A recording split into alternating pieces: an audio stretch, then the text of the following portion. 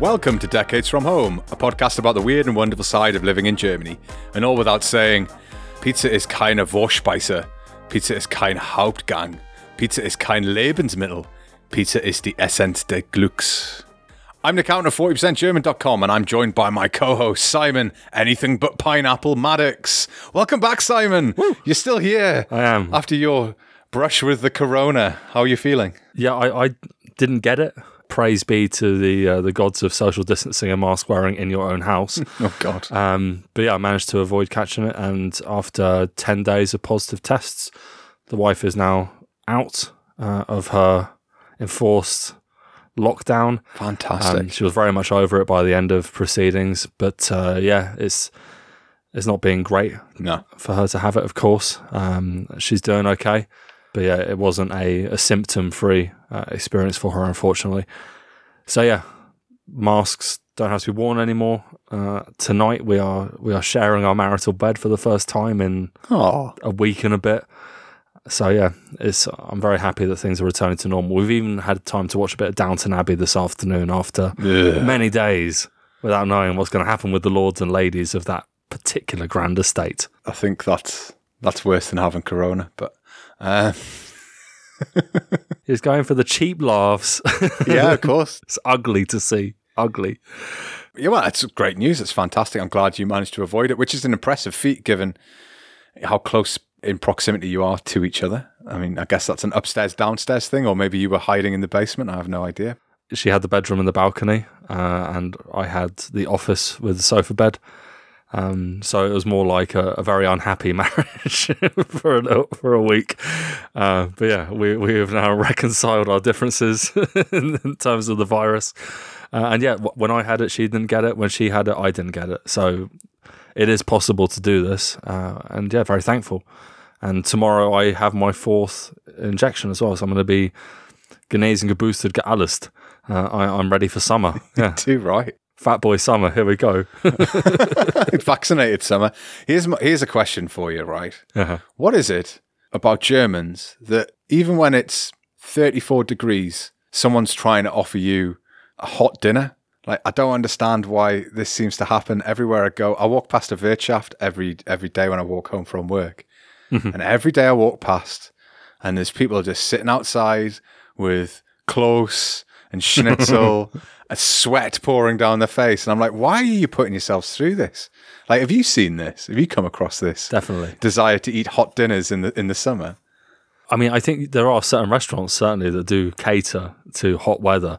But yeah, I think when you look at a traditional, like, Fränkische restaurant, like, they do salads, of course, but the salads are very much like, we have to do a salad, so here's a salad.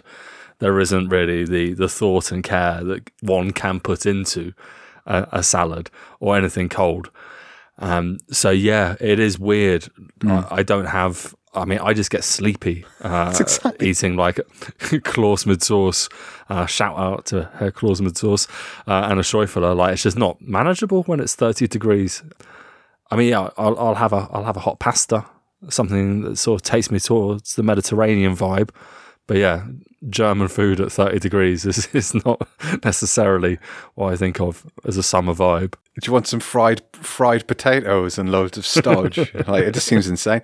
I was thinking about this on Monday because we had a barbecue on Sunday evening, and it was living it up, drinking a couple of beers on a Sunday evening in the sun. Great time, eating loads of sausages, and then I woke up for 6 o'clock on Monday morning, and I had the worst indigestion I think I've ever had, and I had to walk to work, and I was sweating, and I had meat sweats, and I was like, barbecues on Sundays, terrible idea, like the worst thing that could have happened. Honestly, I felt like I'd ruined myself. What time did you have your barbecue? Because I think there is a time to do it on Sunday. I think it started about 5 or 6. But that's too late for a Sunday barbecue. That's the mistake. You need to hit it like 2 o'clock. Yeah, get the coals going at 1, and then you're ready for 2 cooking, big fat lunch, and then you don't need to eat for the rest of the day. I think I should have done that, but it was so hot at 12. I also, we had a cocktail weekend redux because I spent the winter making cocktails.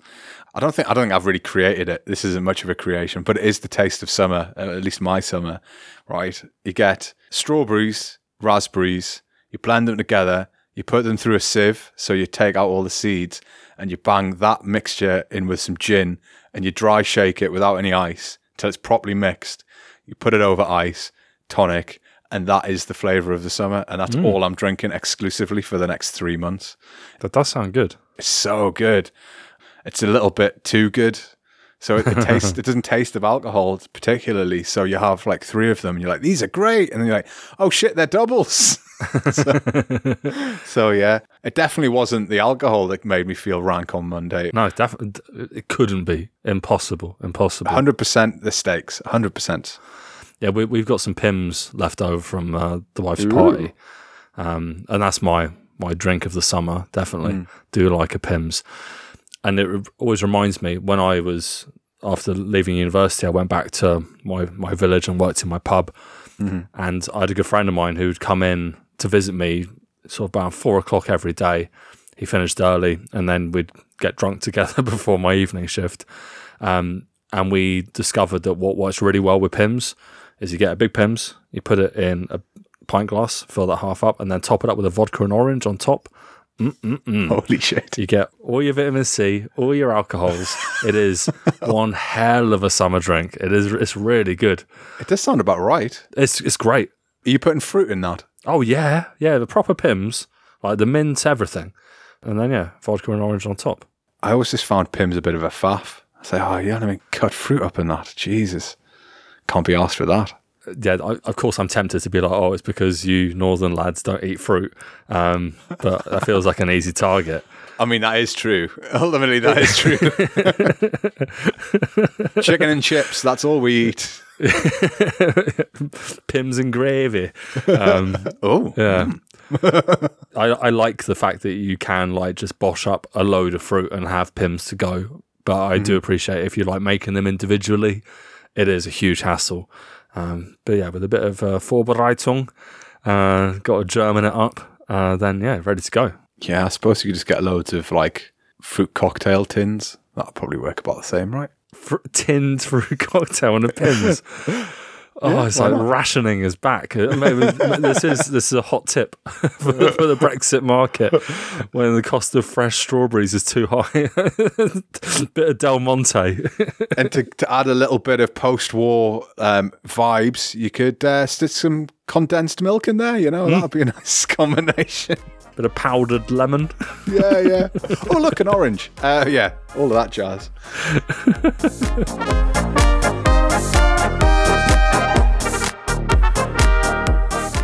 One of my favourite footballers, because I'm a Spurs fan, is of course Heung-min Son, who is the darling of South Korean football and one hell of a baller. And of course, he came to Germany when he was a very, very young lad and signed with HSV Hamburg for his first club. And there was an interesting set of quotes that were released about him today. He said, "I moved to Germany when I was young and went through many really difficult, unimaginable moments. I faced a lot of racism. And while going through such a really difficult time, I had a lot of thoughts in my mind. I should get my revenge one day. When people cry, I usually want to comfort them and give them a hug. But watching German people cry, I felt was able to take some revenge by doing something I like." And those are his comments on South Korea knocking Germany out of the 2018 World Cup. It's so brutal. Because he's sort of renowned as being the nicest guy. The nicest. Yeah. Always has a smile on his face is what everyone says about him. Yeah. Yeah. And I mean, admittedly, those quotes are quite nice as well. But I can only imagine what he must have gone through. And there's a famous video that did the rounds a couple of years ago, maybe during the pandemic. And it was, I think she was Chinese. Was she Japanese? I can't remember. She recorded all these incidences in Germany of people just abusing her because she looked foreign, and there would be people doing like pulling your eye so you got your eyes go slanting and sort of, and like buck teeth. And there was like one incident where someone just hit her just on the street, just walked past and hit her on the street. And so it does seem like there's like, there is and it's not exclusive to Germany. We saw in America the incidents during the pandemic of, certainly in San Francisco, I think, of the Asian community, and especially elderly Asian people being like attacked on the street. And it just seems like there's this weird, it's acceptable to do that kind of shit. I've been in meetings. I remember, it's fair enough, it's a decade ago. One of the first classes I ever taught, I almost walked out of. I lost the rag with someone in the class because they did that.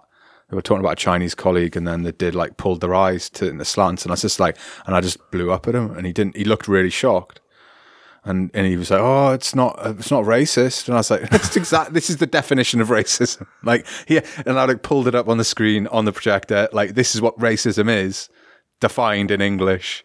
This is what you're doing. So I know it exists, but it feels a little bit maybe dated, but it sort of speaks to the situation. He must have suffered something pretty horrific if he was biding his time until 2018 to exact revenge. Not only to want to exact revenge, but to talk about it publicly. Like, he is not someone that shares a lot about his private life. Like, this is him being probably the most candid I've ever seen him being, talking about how hurt he was and how he wanted revenge is something I never thought I'd ever hear from Heung-min Son. And yeah, it makes me feel like I'm happy that he got his revenge in the end. Like, it's a funny little twist that he was able to do it on the pitch and sort of resolve those things. But yeah, it must have been really tough for him. Like, he was 16 when he first arrived in Germany. So he was a child. Yeah. And obviously his cultural awareness of Germany would have been, I'm guessing, maybe would have had an intense course provided by his coaching team or whatever, but he won't have spoken the language. It must have been a really, really challenging time. And yeah, he has done everyone very, very proud. I mean, imagine being dropped from South Korea into Germany. That's a wild... Yeah. At 16, my God. Like, that's challenging at the best of times. It was challenging for us, and I was in my late 20s, so were you. But yeah. So yeah, I thought that was a nice little quick point we could bring up. The Heung-min Son got what he wanted. Good lad. he got what he wanted. Yeah, revenge. Let's celebrate. That's what he loves the most. Goals and crying Germans. Anyone who lives in Germany who is moved here, like Simon and I, will know the challenges of dealing with the German bureaucracy and how sometimes it can be confusing, definitely sort of difficult in parts, and also very time consuming. And sometimes you end up signing forms and filling in forms that you don't need, and all these different confusions that occur. But potentially the FDP, one of the members of the coalition government in Germany, might have come up with an excellent new strategy for dealing with general confusion within the halls of power, at least potentially for us English speakers. The FDP has tabled a motion, or an idea at least, to introduce English as the second language of German bureaucracy, essentially, meaning that German bureaucrats will now not only speak flowing, beautiful German Hochdeutsch, but also potentially a little bit of English as well. I mean, yeah, it's going to be a challenging thing because, as you say, there's the assumption that people working in these amts are going to be happy about this. And I think there's going to be a lot of disgruntled people like, I have to learn English for my job now. And it also assumes the fact that all of this stuff can be translated at all. And I'm not confident that I could translate a lot of the stuff. So yeah, I think it's a positive thing for the translation industry. Someone's going to get the big bucks for working out how to say all this shit in English, but it's good news for the future of immigration here in Germany to lighten that massive culture shock that Nick mentioned that we all experience when we come here and have to register and do all the admin just to get your foot in the door. I mean, personally, I'm just looking forward to all the exciting Denglish that's going to occur. Like, do you fancy a bit of the old upgedated, maybe? Oh. I think someone mentioned to me yesterday, decision maker, and I was like, oh, that's horrible. I don't need that in my life. Ultimately, I think it's an excellent idea. I think it's very forward thinking for Germany, at least. If you think of the US, like, there's multiple languages spoken in the bureaucracy. A lot of people speak Spanish as well as English. If you think about in Britain, if you look at the bureaucracy there's a lot of diversity of language coming from native speakers of Urdu or Chinese or I don't know, I'm going to say German, but I don't know how many German speakers there are. But there's certainly like a lot more welcoming when it comes to language, where it's forms written in various different languages that you can access through the government. Things like that just make bureaucracy easier to engage with. And I think this is something similar. And yes, it probably will be painful for some people, but actually when you think about a lot of young people speak English, so a lot of young people going into the jobs probably will be quite capable. The thing I thought about was you telling me that story of, were you trying to get your residency permit? Yeah, mein Aufenthaltstitel, yeah. And you dealt with loads of young people who spoke English. Yeah. And I just thought, well, yeah, I mean, that's great. I was able to do the whole thing in German, but English was being spoken, like actively in the room, and like there were maybe 10 other people having their appointments, and normally, if you go to any amt, you won't hear English being spoken, apart from by the people asking, like, do you speak English? Like, the beamters are not doing it voluntarily a lot of the time. I mean, I'm assuming it's the same as a lot of other industries where people are concerned about if they give the wrong information in English and make a mistake, then they can be held liable for it. That's a reasonable concern, right? Don't you think? It is, absolutely. We're dealing with legally sensitive issues a lot of the time. If someone messes up my immigration status, or if I am made to mess up my immigration status through the miscommunication of a non-official language, then yeah, that's going to be traumatic for everyone involved, but especially for the person trying to get things done correctly. It's going to be challenging because this isn't an everyday level of English they're going to be expected to reach. They're not looking for a B1. Like, this is going to be dealing with complex issues in a second language. I think it is going to be a really good opportunity for some, primarily young Beamten, to really take advantage and climb the ladder faster than they would have done if English weren't the operating language or one of the operating languages of the industry. Well, there's a couple of things I was thinking, one of which was something you mentioned as well, this is going to be a nice chunky government contract for somebody. Mm-hmm. My concern is, like, in my experience of English teaching in general when it comes to the private sector, is it's been heavily coloured by my 10 years in that industry, which suggests that you don't really have the most professional people operating in that industry, from business owners to trainers. And I think there's a lot of unscrupulous companies out there that I'd interacted with, not worked for, but interacted with, that I would consider they present a nice facade, but actually deep down, their lowest common denominator, put anything in a classroom to teach anything. And if there's a consistent idea about how they're going to approach getting English training in their offices, then that's great. But I think there's a lot of unscrupulous business people out there who will happily sell a bill of goods that they're definitely not getting when it comes to the actual training. I mean, I'm happy to be far more litigious in the words I say. Almost everyone I worked for fits that description. Like, there was very few organizations or companies I worked for that I feel, after spending a few months representing them, were fair or, as you say, delivering the product they had agreed to deliver. And there's a lot of bad trainers. Like, obviously, it's an industry that anyone can get into. It doesn't take a huge amount to get yourself qualified. And once you're qualified, there will be people who will take you on and send you into a classroom, no matter how bad you are. And complaints from students and participants will be ignored for quite a long time until it becomes the consensus of the group. And even then, they're just going to move that trainer to a different group. Like, the only people I ever saw get fired were because, like, they either stopped turning up or they did something like really in breach of contract. But just being bad at teaching, I didn't see anyone get sacked for that. Yeah, so I think they are going to struggle to find really excellent people, because they do require highly talented trainers for this to work well. Whenever I started a big project, something similar to this, you would find that all you really wanted was, like, what are the goals?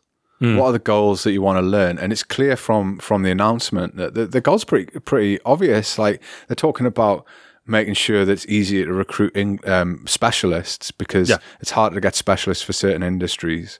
A lot, I think, to do with IT as well, and being able to sort of fast track people through, which is great. But that does beg the question, is it not a little bit, I know English is the lingua franca, but it does tend to sort of exclude a lot of people who are very capable. And also, like, why not Turkish, for instance? Like 10% of your population speak Turkish. You know, that's kind of what I felt. It was like, why are you gone straight English when there's a larger proportion of your population speaking another language that might be more useful to you? But there are certain things that are already offered in Turkish. Okay. Like if you're dealing with the Finanzamt, they do offer forms in Turkish. There is correspondence in Turkish. When I first got myself set up here, I wasn't able to get one in English, but Turkish was an option back then. I assume that stayed the case. I can't say that I've asked about it in the last 10 years. But yeah, you're absolutely right. When it comes down to taking advantage of a workforce that is here and could be employed in a more effective way, yeah, it might make more sense. But as you also say, and as the FDP themselves say, this is really about looking abroad to get qualified workers. I mean, the quote is, as an immigration country, Germany is in global competition for qualified workers, which we urgently need in view of our demographic development and to assure our prosperity. And yeah, you've mentioned IT. So, I mean, they're definitely looking towards English-speaking individuals from anywhere in the world to fill the gaps in that industry. And I mean, we spoke a couple of episodes ago as well. The Dragon Den douchebag, Höhlen der Löwen, knobhead, wanted to digitize Germany at the school level. Right. And this is a way that, I mean, this kind of fits into his plan because this is another way to become far more competitive in attracting really good talent from elsewhere.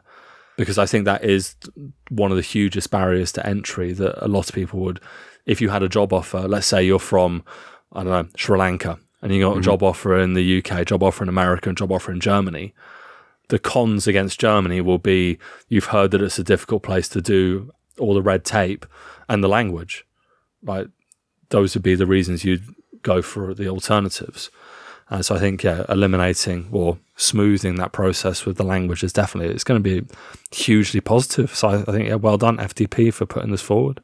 There's something that I found quite surprising, but also endearing, that they talked about Germany as an immigration country, and I was like, how far removed is that from our British experience, right? They're openly saying we're a country of immigration and we need, 400,000 people per year to make up the labour market. And I was like, well, that's like, that you're saying that is just pragmatic and rational, that you recognise the issues around certain professions, but also that they're talking about removing certain hurdles for the recognition of foreign educational and professional qualifications. That's huge, isn't it? Yeah. That's massive, man. Like, how many people do we know about who have qualifications out the wazoo, but because they got them in Romania or Poland or Italy or something like that, you know, it's not necessarily considered feasible, or Africa or wherever. Even like highly developed nation like New Zealand, like it can be problematic for Australians and Kiwis to get their accreditation recognised here. And as British people,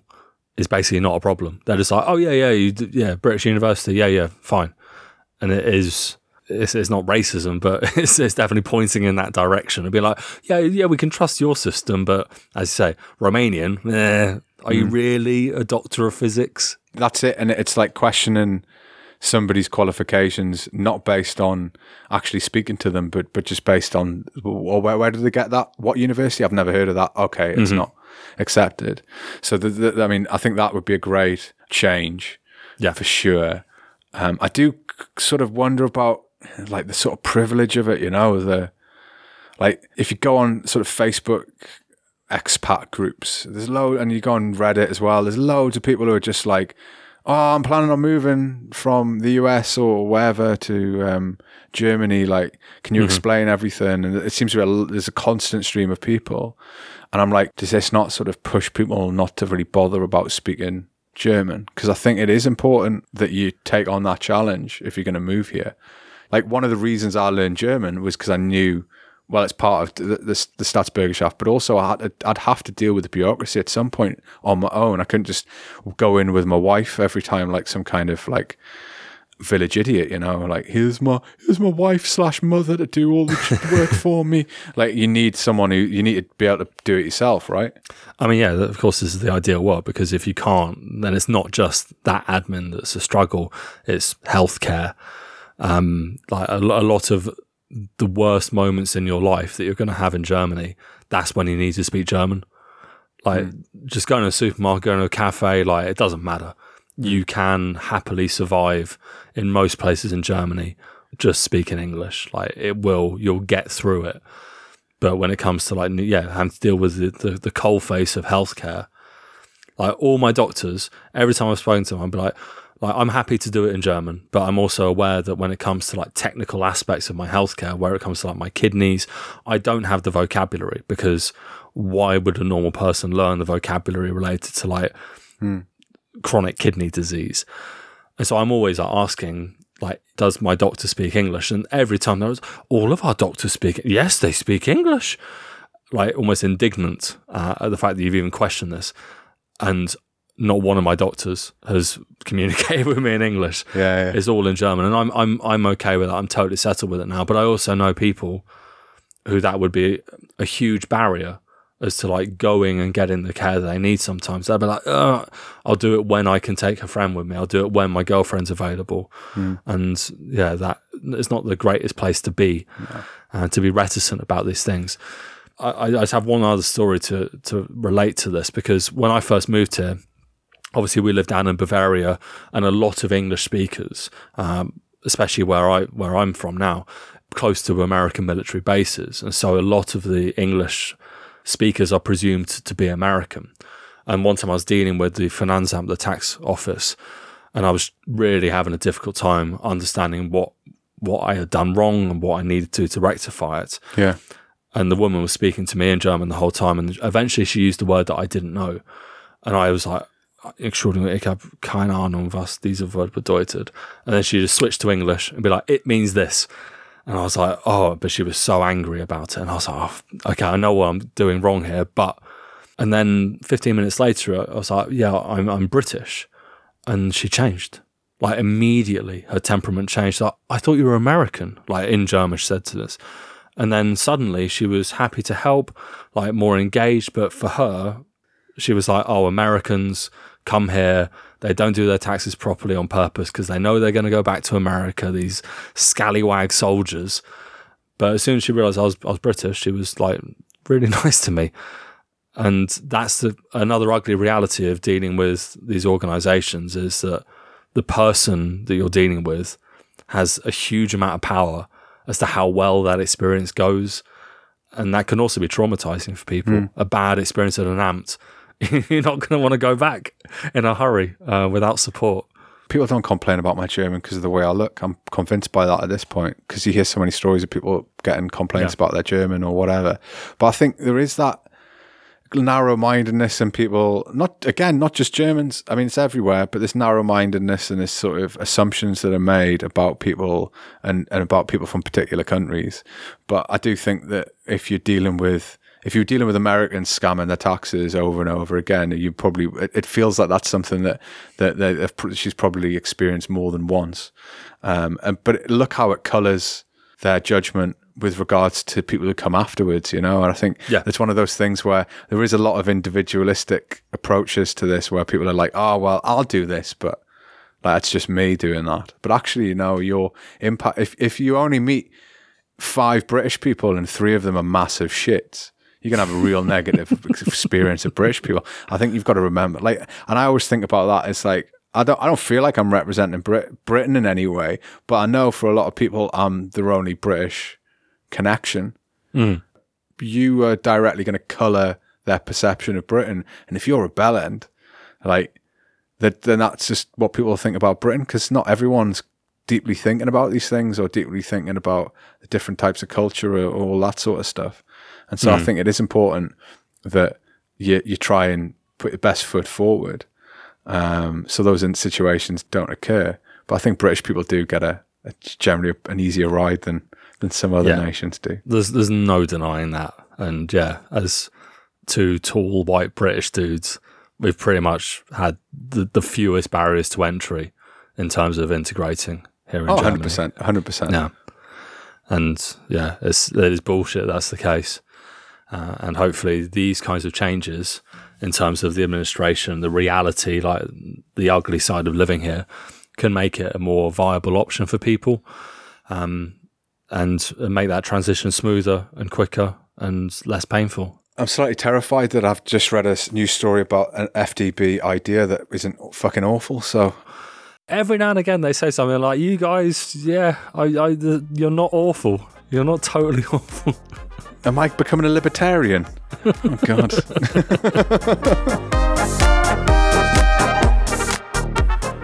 Hallelujah. One of the best changes in the modern German legal system is upon us, ladies and gentlemen. A German court has ruled that SUV owners can be fined more for breaking traffic laws, setting a lovely, shiny new precedent that treats SUVs as more dangerous to public health. This is coming out of the legal system in Frankfurt. And yeah, a guy ran a red light. He's going to be charged twice the normal fine as someone in a similar small car due to the increased risk his vehicle posed to pedestrians. I think this is a fantastic step in the right direction. What about you, Nick? Oh, I think it's just exactly what we need. I think there's far too many SUVs knocking about, the unnecessary giant vehicles that look like them the vehicles out of that computer game Halo. That's what they look like. These big, chunky, ridiculous cars that look like sort of military vehicles, like mini Humvees. They're bad for the environment. They're usually driven by the most selfish of people. Like nearly every SUV that I come into contact with, it's an arsehole behind the wheel. Like I've never, like whenever I'm beeped at a traffic light because I didn't instantly like accelerate like I was part of the NASCAR ring, you know. It's always an SUV. If there's a car speeding, like I live in a residential area and it is 50, but like it's small streets, cars parked on the street, there's kids playing on the street, you know, like take care. Always an SUV doing exactly 50 because it's the law and they've got an SUV and screw reality, you know. And it's always the same. And I have no time for SUV drivers. I have no time for the types of shit they get up to. And it's no surprise that it was an SUV driver driving through a red light. And like, if you want to drive this showy vehicle that's a gas guzzler, it's bad for the environment, and you want to act the fool, then good. Yeah, fine, great. It's fantastic. I'll laugh every time an SUV driver gets a fine. We just need to do Dodge Ram flatbed trucks, and that'll be, I'm not sure if that classifies as an SUV, but they're bell ends as well. So put them on the list. Since I've left the city centre proper, like there are a lot more American pickup trucks around my way, and every time I see one, I'm filled with joy inside because I know the person inside it is such a bell end, and I got so much confidence in that. And when I hear them like revving their engines or like just being obnoxiously loud, like all I can think to myself is like tiny penis, tiny penis, tiny penis. And I know that's probably an unfair judgment, and it's not exactly a mature reaction, but I just know I'm happier than these people because my self-worth isn't tied up in how fucking big or loud my car is. Mm-hmm. I love cars, but that element of like I'm going to have something that's just loud and big and obnoxious is something I do not understand whatsoever. If you want to have a high-powered like RS8 or something, or an RS anything, I'm with you. Golf GTIs, I love them.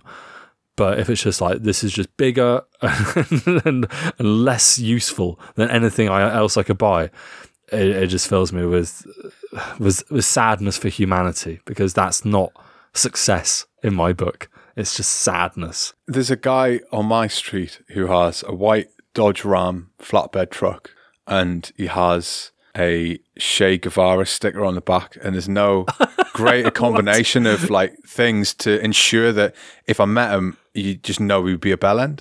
You just know, like anyone who lacks that much self-awareness that they're getting a communist visionary guerrilla leader and going, yeah, that's the one I want to put on this hyper-commercialized vehicle that I'm driving around. Just like, these people are the worst. I mean, if there's any flatbed pickup that Che Guevara is going to support, it's a Toyota Hilux. That's Che Guevara's pickup. Oh, right, yeah, of course. I remember, it was in his manifesto. Yeah. Jesus Christ. I had one today. Like, the wife and I went to Orby, and on the way out, guy at the traffic light set off really slowly, and my Germanness kicked in. I was like, he's not accelerating correctly. And then noticed what car it was, and it was a Dodge something SUV. And I was like, when you see a person driving an American SUV here, you know the odds on they're a dick, because why would you buy an American SUV here in Germany? You've lost all credibility immediately. And then I saw that he was on his phone, and I was like, okay, this guy he's full flush. He's a royal everything, this guy. A royal prick. And so, yeah, and then my wife's like, can you give him a bit of distance? I was like, I want to intimidate this guy. I want to literally drive my car through the back of his car. Oh. And then he did 60 and an 80. It's the phone thing. That's the archetype. And I see it all the time because I go to work quite early, and so I generally pass the school run, and you see parents in their SUVs on the phone with a car full of kids, and you're just like, what are you doing, man? Like, why do you need first and foremost, you're driving your kids to school, well, fair enough, why are you taking an SUV? Like, what are you concerned about, like, the security precautions around your kids' like nursery? Like, get a grip. It is that, like, I can just do what I want, and it smacks of the SUV driver.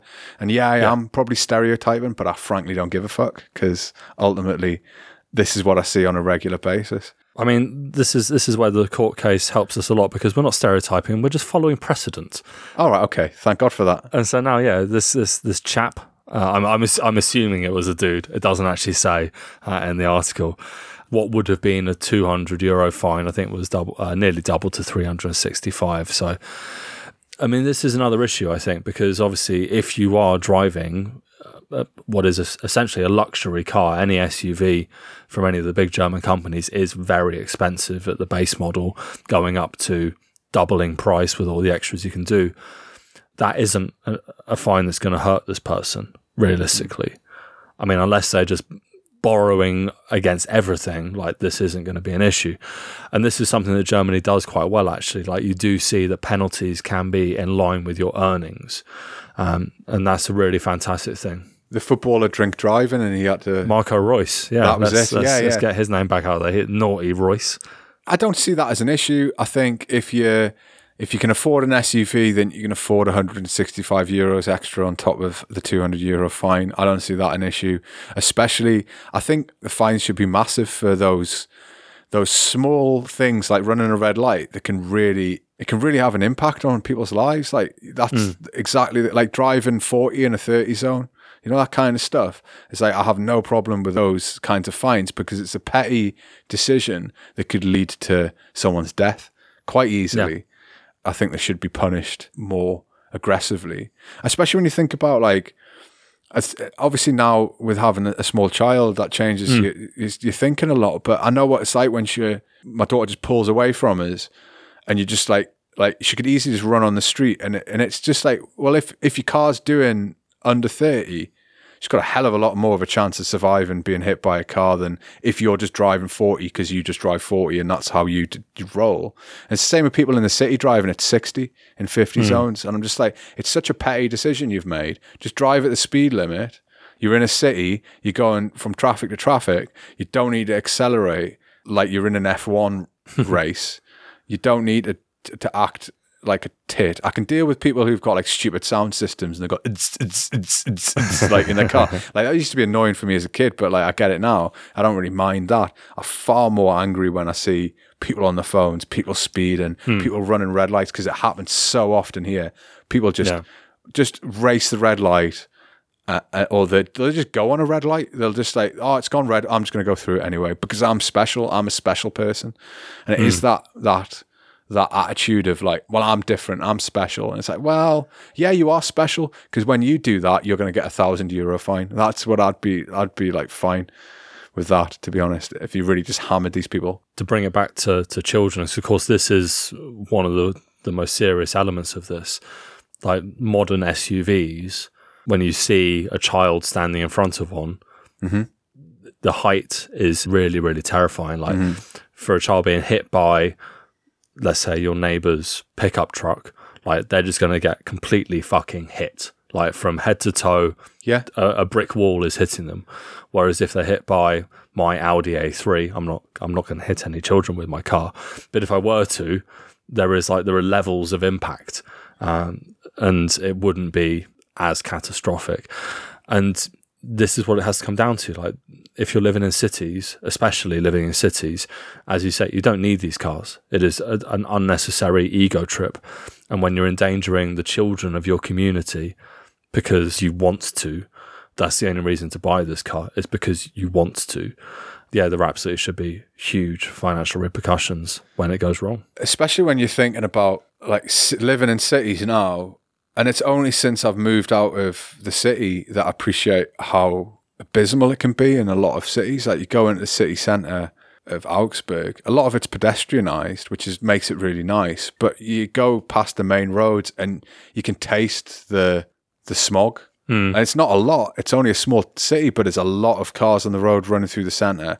And now we're seeing more and more cities considering having sort of pedestrianised zones, and we're thinking about like cycle paths and thinking about how we can improve the city environments. Like I don't see how the SUV is part of that equation, because they take up so much space. They take up 1.5 parking spaces, especially if you've got a US SUV. Like they're massive vehicles. It's that whole dichotomy of Americans love guns and Germans love cars, and they act in the same way about both in both countries. It's as if it's like some inherent right that when Kaiser Wilhelm and Bismarck founded Germany in 1871, they wrote on there like, oh, and also everyone's got a right to a car, and it's really important that everyone has a car. And if you take someone's car away, or their desire to drive in the autobahn at any excessive speed they want, then that is essentially some kind of damage to human rights. And I'm just like, come on, man. Yeah, white knuckling your RS5 down the autobahn screaming Freiheit is not it's not anyone's idea of freedom. But it's like someone saying I shouldn't have to pay sales tax on my Rolex. I'm like, what? Like, sorry, like it's you want a status symbol. You want to drive around in this massive sort of expression of your wealth. Then, like, of course, people are going to be pissed off first and foremost because it's a bit showy and ridiculous. But if you're choosing something that also isn't just a look at me, I'm wealthy, but also is an eyesore, causes more pollution, affects sort of parking, environments in cities, and it's all just for your own ego, then I mean, fuck it. Like, they should be punished worse than other drivers for sure, in my mind. Yeah, higher charges for parking as well, I think, is definitely something that should be considered in a lot of cities. Because, yeah, they do take, especially those big American ones you mentioned, like they do take up space beyond their writ. And another thing, we should legally be allowed to punch those drivers in the face. That should be another thing that's in the current Gazette. Nick's going Judge Dredd.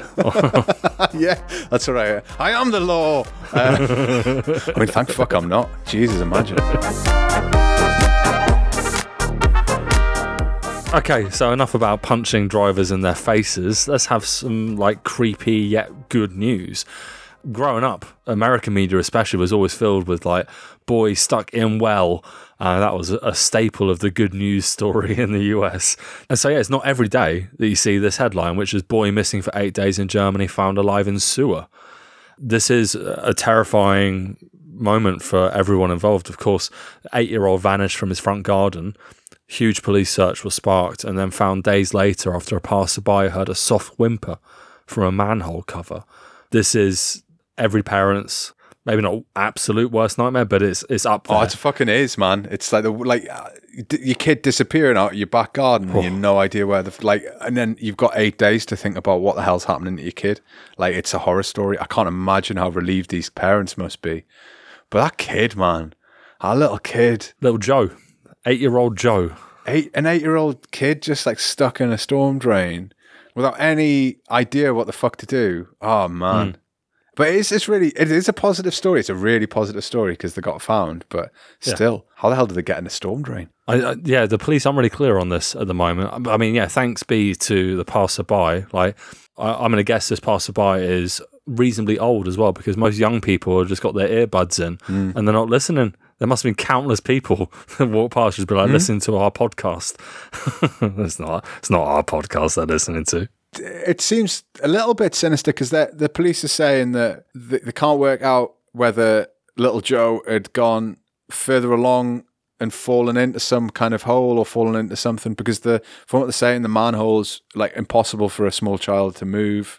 They're also maybe thinking about, is there a chance that he was sort of led into it? That feels a little bit, it makes me feel really uncomfortable just thinking about it. But I mean, this is their line of investigation at the moment, as whether he was shut in there deliberately. And that is really, really horror, a terrifying prospect. I mean, lifting a manhole cover on his own is definitely impossible. Those things are hugely heavy. I don't even think you or I could do that, you know? Probably not on our own. Like, I nearly lost a thumb when me and my dad lifted not an official manhole cover, but a stone manhole cover that we had on a water back home underground. I very nearly lost my thumb. So yeah, it's definitely not a joke. And yeah, it's just it's crazy. But they do say, the police spokesman Stefan Kladder said, it is conceivable that he climbed into the tunnel labyrinth at another point in the branch canal system and crawled through the tubes. But yeah, they're now examining the whole network with cameras to find out how he got where he got. Yeah. But yeah, thankfully, little Joe made it out alive, and from what his father said, he's doing well given the circumstances. We've talked about this in the context of fireworks, right? Why British people of our generation are sort of terrified of fireworks, because we had all those public service announcement adverts where there was like kids with blowing their hands off, and it was on television before bonfire night on the 5th of November. Or you'd have a policeman would come in to school and tell you about strangers. And these were all the most terrifying school assemblies, where you had a policeman or a fireman, someone like official person in a uniform telling you about this, like, don't go on rail tracks, or don't go and touch pylons and stuff. You don't really have that much of that in Germany. And I know people in Britain often talk about it being like in a nanny state. But you know what I've never done? I've never talked to strangers. I've never touched a pylon. I've never played on railway tracks. And I definitely know how to handle a firework. So I do think that it prepared me for more obvious dangers in life. And I wonder, is it maybe Germany missing a trick that it doesn't have more of these kind of PSA style advertising where they're like, hey, maybe don't throw that firework at someone. Have you thought about not walking across the railway? You know, like I see people do that at Hauptbahnhof. I've seen people walking across tracks instead of going in the underpass. And I'm just like, insane. Do you think they just like, okay, we've got the Brothers Grimm, like we got all those fables, that's enough. Everyone will read those stories. They'll learn. Wicked witches and gingerbread houses. We know about the big bad wolf. Like, we know not to go in the woods. It's fine. We know the woodsman's there to protect us. Like, what else could be a problem? If they don't understand subtext, they deserve to die.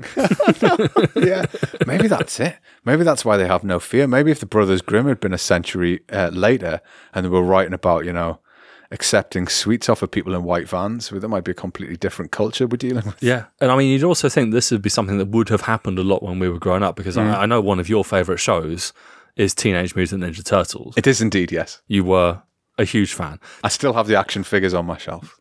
You do. You're a wonderfully sweet nerd. But were you ever on the cusp of climbing into the sewers of Newcastle upon time to be like, I need to see if Shredder really lives in the Northeast? I was a naive kid, but I wasn't an idiot. I didn't think the Teenage Mutant Ninja Turtles really existed. But my brother and I did get into a lot of trouble because we made our own nunchucks and proceeded to batter the shit out of each other. But that was something that happened in Britain. In Britain, they cut out the nunchucks out of Teenage Mutant Hero Turtles, as it was in Britain. There was no nunchucks allowed to be seen because they were seen, like, it was okay to have a sword, apparently, but not a nunchuck. And they were banned from television. But we all knew about it, so we all wanted to know what nunchucks were. And then at the time, we didn't have the internet, so we went to the local library and got a book on samurai weapons. I mean, I never wanted to go in a sewer, but I definitely wanted some nunchucks. And if it could have bought nunchucks, I definitely would have brained myself. Yeah, I think that they are a recipe for a concussion for anyone who doesn't know what they're doing.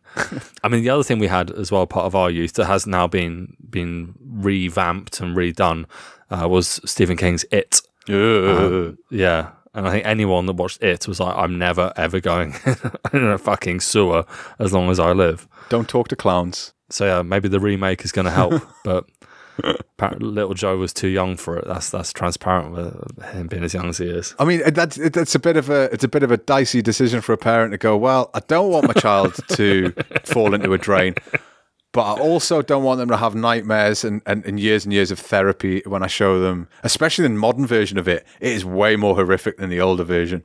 It is wrong and about 8 different levels. Like, I can't imagine my daughter being 8 years old and me thinking that was the right way to go about it. Yeah, I learned how to not play with bees by watching Candyman by mistake, so it does work. I learned to avoid loners with scarred faces and knives for hands by watching Friday the 13th. So there are lessons in 80s horror films. But yeah, Halbzaka is a feel-good story. But at least he's safe. Good on you, yeah, little Joe.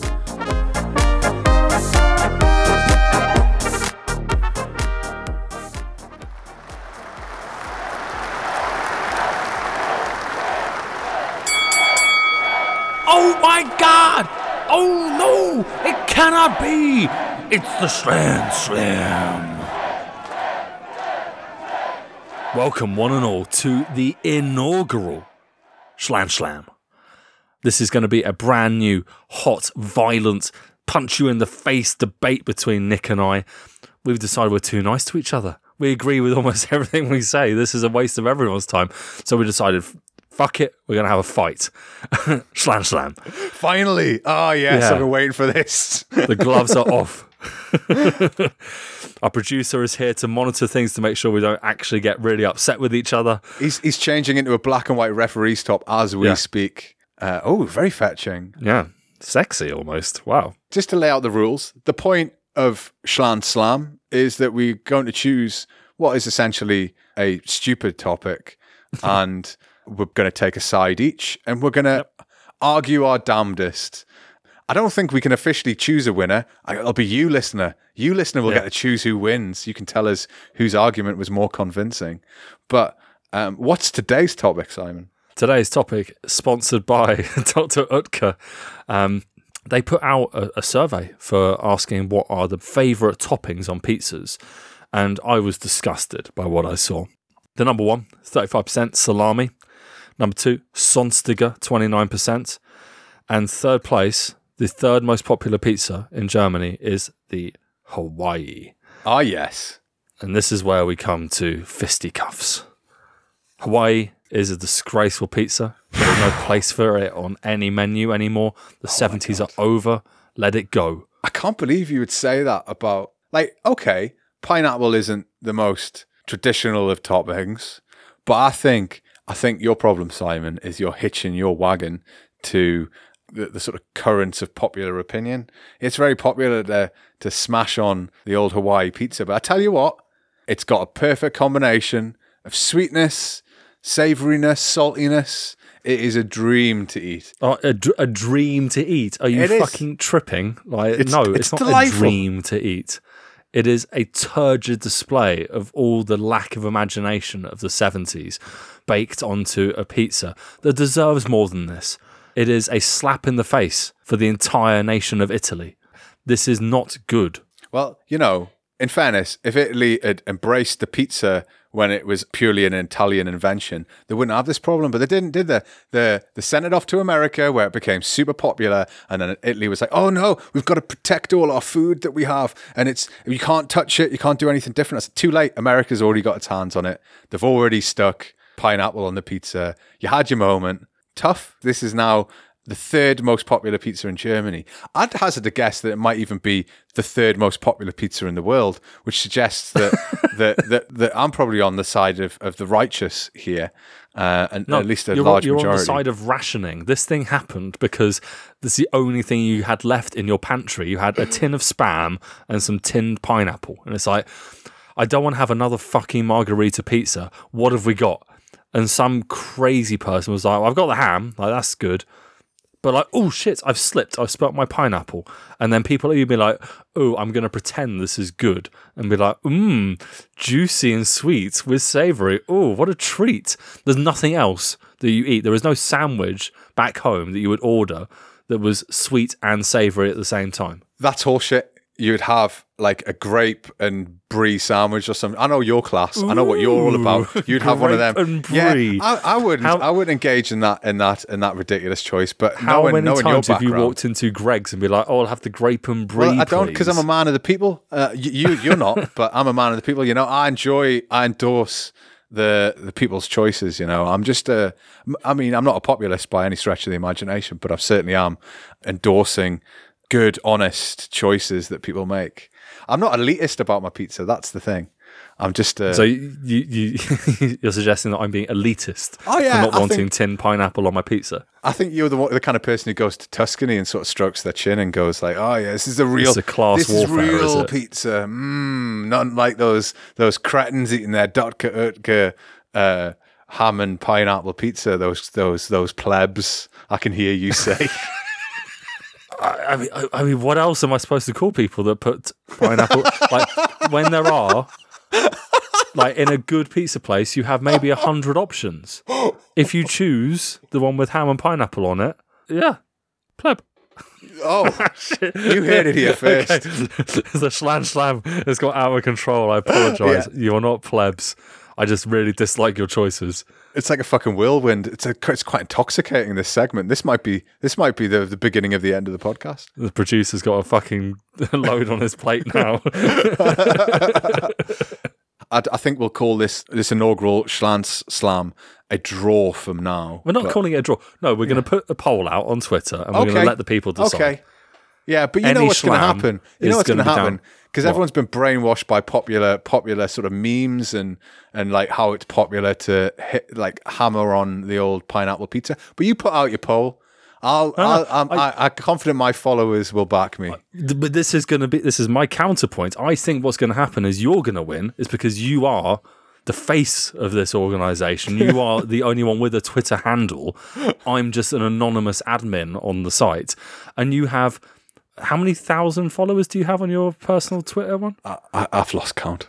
Oh, you've lost count now. 3,500. I've lost count. Some 3,500. I don't know. That blue tick has gone right to his head, ladies and gentlemen. Very much. It went to my head even before I got it. Yeah. If you want to deal a death blow to the agenda of the blue tick Twitterati, now is your chance. Let's smash it.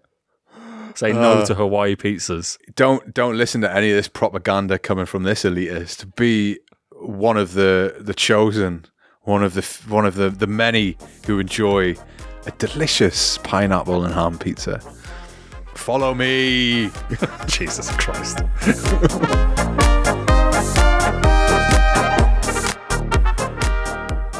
Can you hear something, Simon?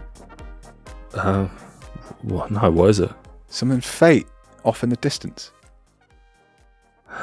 No. It's a Boris Becker update. Yes, ladies and gentlemen, it is a Boris Becker update out of the blue. But this is a beautiful Boris Becker update. As you know, the story left off with Boris Becker being remanded in prison for not paying his taxes and lying as well about his taxes. And this is where Simon's going to pick up the story. Where are we, Simon, in the journey of Boris Becker and his time in prison? We're basically now at the point of the story where Boris Becker's become a hero in prison. I'm not at all surprised by this turn of events that he's now wildly popular in his prison, because you only have to watch Boris talking for a few minutes about tennis especially, and there's a man that's just filled with joy and filled with knowledge and really wants to convey how great things are. And so it turns out this is our first time also using the Daily Star as a source for our news, which is an interesting take for us. But yeah, he's been commentating on Wimbledon for the fellow prisoners from his prison cell. And what a highlight that must be, no? You're locked up in prison and you have colour commentary from Boris Becker. Like, that is about as good as it can possibly get. So been keeping staff and inmates entertained in the Category C Huntercombe HMP by sharing his knowledge. And I think this is a wonderful turn for him, because it was pretty sad the last time we did the Becker update. We basically talked about how he's likely going to be deported and how he'd been moved to this prison, which was basically for foreigners who were on their way out of the country. But yeah, Boris has made the most of it. He's making hay. And I'm thrilled to hear about it. So he has been analysing players' styles, predicting who will win and lose matches before they even start. He's saying that Djokovic is going to win. Of course, he was coaching Djokovic until recently, so it's not a huge surprise that he's put his backing behind Djokovic, but it seems like he might be onto something here. Saying that the most likely opponents in the final would be Nadal, and of course Nadal is looking great at the moment.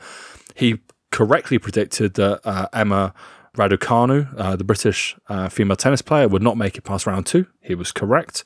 And he also apparently said that Andy Murray would struggle with the first week because he's still finding his form. He was also correct on that. So Boris is maybe making some of the prison guards a bit of money if they're taking bets on this. Yeah, maybe that's why he's so popular. Well, at least the prison sources have said that Boris Becker is a model prisoner, which you wouldn't expect anything less from Boris Becker, really. But the one of the favourite bits was that apparently there's a quote from one of the prisoners saying that he was minding his own business until some of the other prisoners asked him to explain the rules, and now they're all like gathering at his feet as he waxes lyrical about what's going on at Wimbledon. So yeah, tremendous stuff. It's the best Becker update we've been able to give. Like, his life has taken a pretty drastic turn of late, and it sounds like maybe for the first time, like, he's feeling some love, because there were a lot of people, especially in tennis, who didn't really voice that much concern or sympathy for him because he's guilty of what he's done. So that was the position of a lot of players. There wasn't a huge amount of sympathy. So I imagine now he's feeling the love in the room, even if it is on a prison wing. But he's also being visited by John McEnroe, another BBC commentary and, of course, tennis superstar. So I think it's going to be good for his mental well-being, for sure, to get this kind of support now. Let's leave the Boris Becker update with a quote from John McEnroe, where he said, he was just a very confident player on the court, in reference to Boris Becker. But sometimes you're not necessarily a great investor. You don't take care of your money off the court as well. So let's hope the next update is as pleasing as this one. Doing live colour commentary from prison on a video link up. That's what they need for the final of Wimbledon. That's the dream. Well, ladies and gentlemen, that was your Boris Becker update.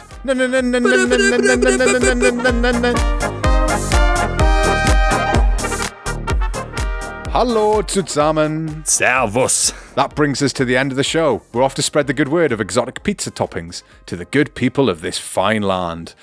The 70s are dead. Long live a new era of pizza goodiness. If you're enjoying the podcast, why not give us a rating on iTunes? It only takes a minute and can really, really help us. You can also now do star ratings on Spotify, so chuck some of them stars our way. Retweet us, share a link, or post with the hashtag Decades From Home, all lowercase, on Twitter or on Instagram.